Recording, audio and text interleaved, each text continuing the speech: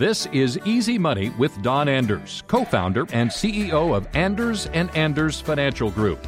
With more than a decade of financial planning experience, Don has helped thousands of people retire on their terms.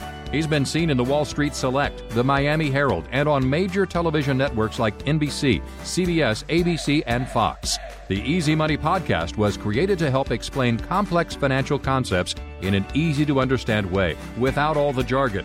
Now it's time for Easy Money with Don Anders. So one feature that annuity contracts and insurance contracts have are riders. So it's very important that you understand the way riders work because we see a lot of misconception on that. So let's start with an income rider. And an income rider is something that will give you a guaranteed income, usually for life, added to your account. So this is the way it works. You have two columns, an account value column, and we're going to use annuities for this. And actually, I'll use a variable annuity because it's easy to do. You have an account value column, and you have an income column. And the account value is based on what your account does. So if you're in a variable annuity, you can gain money, you can lose money. So let's say you have $100,000. And that $100,000 over a year, let's say the market goes up, your investments go up by 10%. So now you have $110,000. And let's say you have $100,000 and your income rider goes up by 6%. All right. Now, what they'll usually do is they'll give you either the income rider step up or the whatever your account does, whichever one's greater. So now the 110,000 was greater, so we're going to credit it there. And remember, if everything goes well and everything goes up exponentially, then great. But the riders come in when things don't go well. So let's say the next year you had a $10,000 loss and your account's down to $100,000. Now, the way most income riders will work is they go, okay, well, 6% on top of the 110 is around 116. It's going to be a little bit more than that, but we'll call it 116.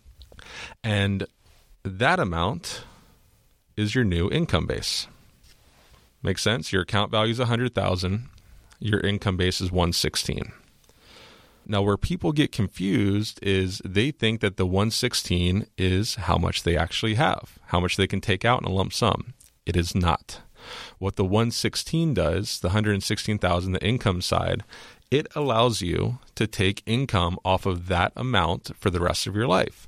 So if you want to access the income side, let's call it 5%. That's pretty average right now for a 65-year-old. You'll be able to take the 5% off of the 116 for the rest of your life. You get that? It's no lump sum. You can't do the 116 a lump sum. If you want a lump sum, the $100,000 is what you get. Now, you're taking the 5% based on the 116. Where does that money come from? Well, that money comes from your account value. So as you're taking it out, you're actually taking out your own money.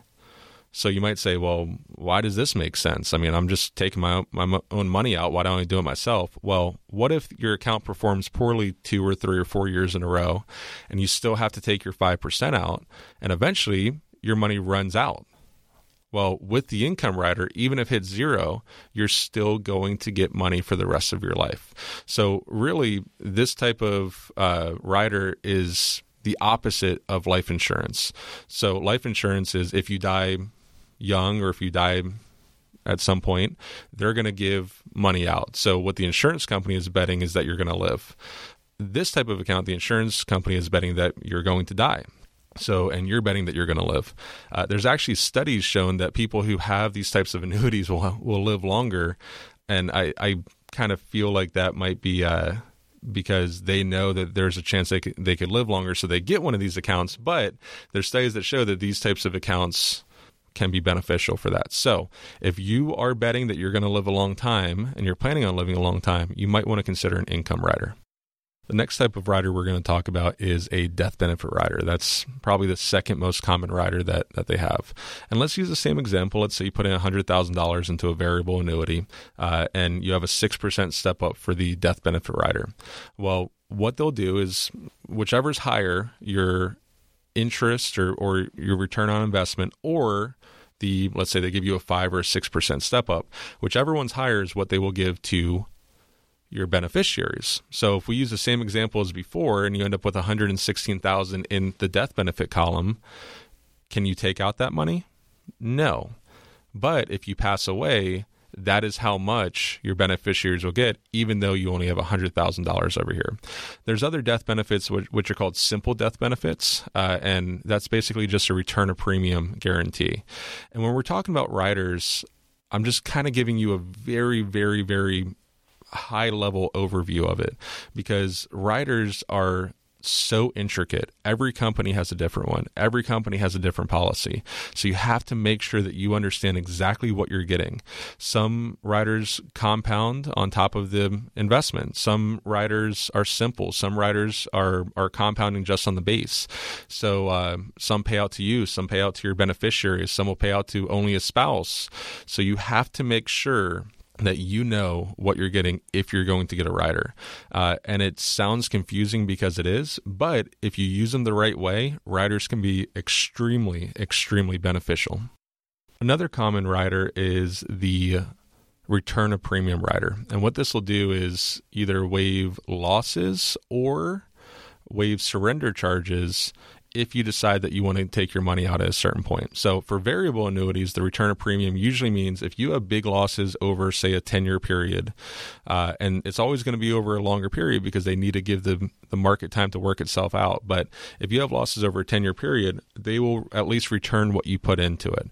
So you can go into the market, go into something a little bit more aggressive, and you don't really have to worry about if it tanks and you keep it in there. If the market tanks and you're down 40% and you've had your money in there, well, they'll at least give you your money back at the end. On other accounts, say fixed index accounts and fixed accounts, they'll have return of premium riders, which will, since they're fixed, you can't lose money, but they will waive any surrender charges that would apply to the principal. So let's say you have a 10% surrender charge and you've only made 6% in interest. Well, they would waive that extra 4%. They would take back the interest, obviously, but they would waive the rest of it and make sure you at least always get your money back. So it's pretty similar to a money back guarantee. The question is, when do they kick in? Some VAs I've seen, they kick in after the 10th year, the return of premium. Some FIAs, fixed index annuities, I've seen them kick in after the 3rd, 4th year. And then there's actually a couple that are immediate. So if you decided 3 or 4 months into it that you don't like the account, you can get an immediate return of premium. So if you like the idea of having a return of premium on your account that you can always at least get back what you put in, you might want to look for something with a return of premium rider on it. Sometimes you have to pay for them. Sometimes it comes included in the contract. But if that's a concern for you, you might want to consider that. The last type of rider that I want to talk about is bonus riders. Now, I'm touching on 4 different riders, but there are way more than that. I mean, there is almost a countless amount of riders. The last one I'm going to talk about, just because it's probably the 4th most common one, is a bonus rider. And what bonus riders do, there's 2 types of bonuses. There's a bonus where they just give you the bonus, and then there's details, which, by the way, go back to our bonus section if you want more information on that. But this is about bonus riders.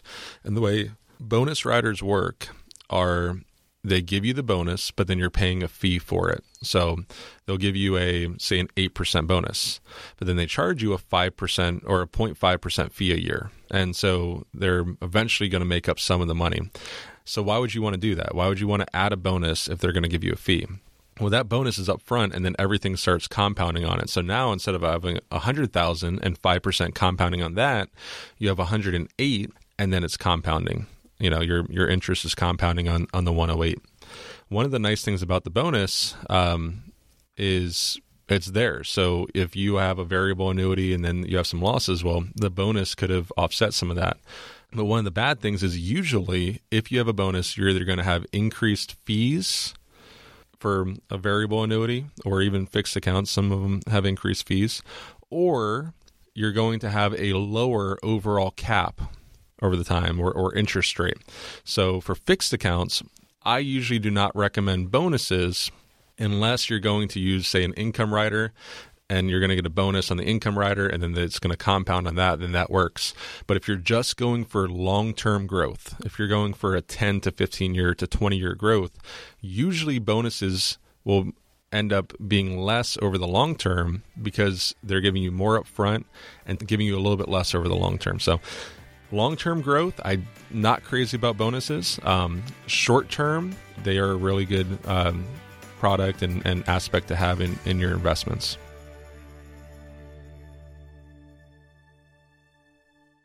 Don Anders is an investment advisor representative and insurance professional. Anders and Anders Financial Group Incorporated is an independent financial services firm helping individuals create financial strategies using a variety of investment and insurance products to custom suit their needs and objectives. Insurance and annuity product guarantees are backed by the financial strength and claims paying ability of the issuing insurance company. We are not affiliated with the U.S. government or any governmental agencies. Securities and advisory services offered through Madison Avenue Securities, LLC, member FINRA SIPC, and a registered investment advisor. Madison Avenue Securities and Anders Financial Group are not affiliated companies.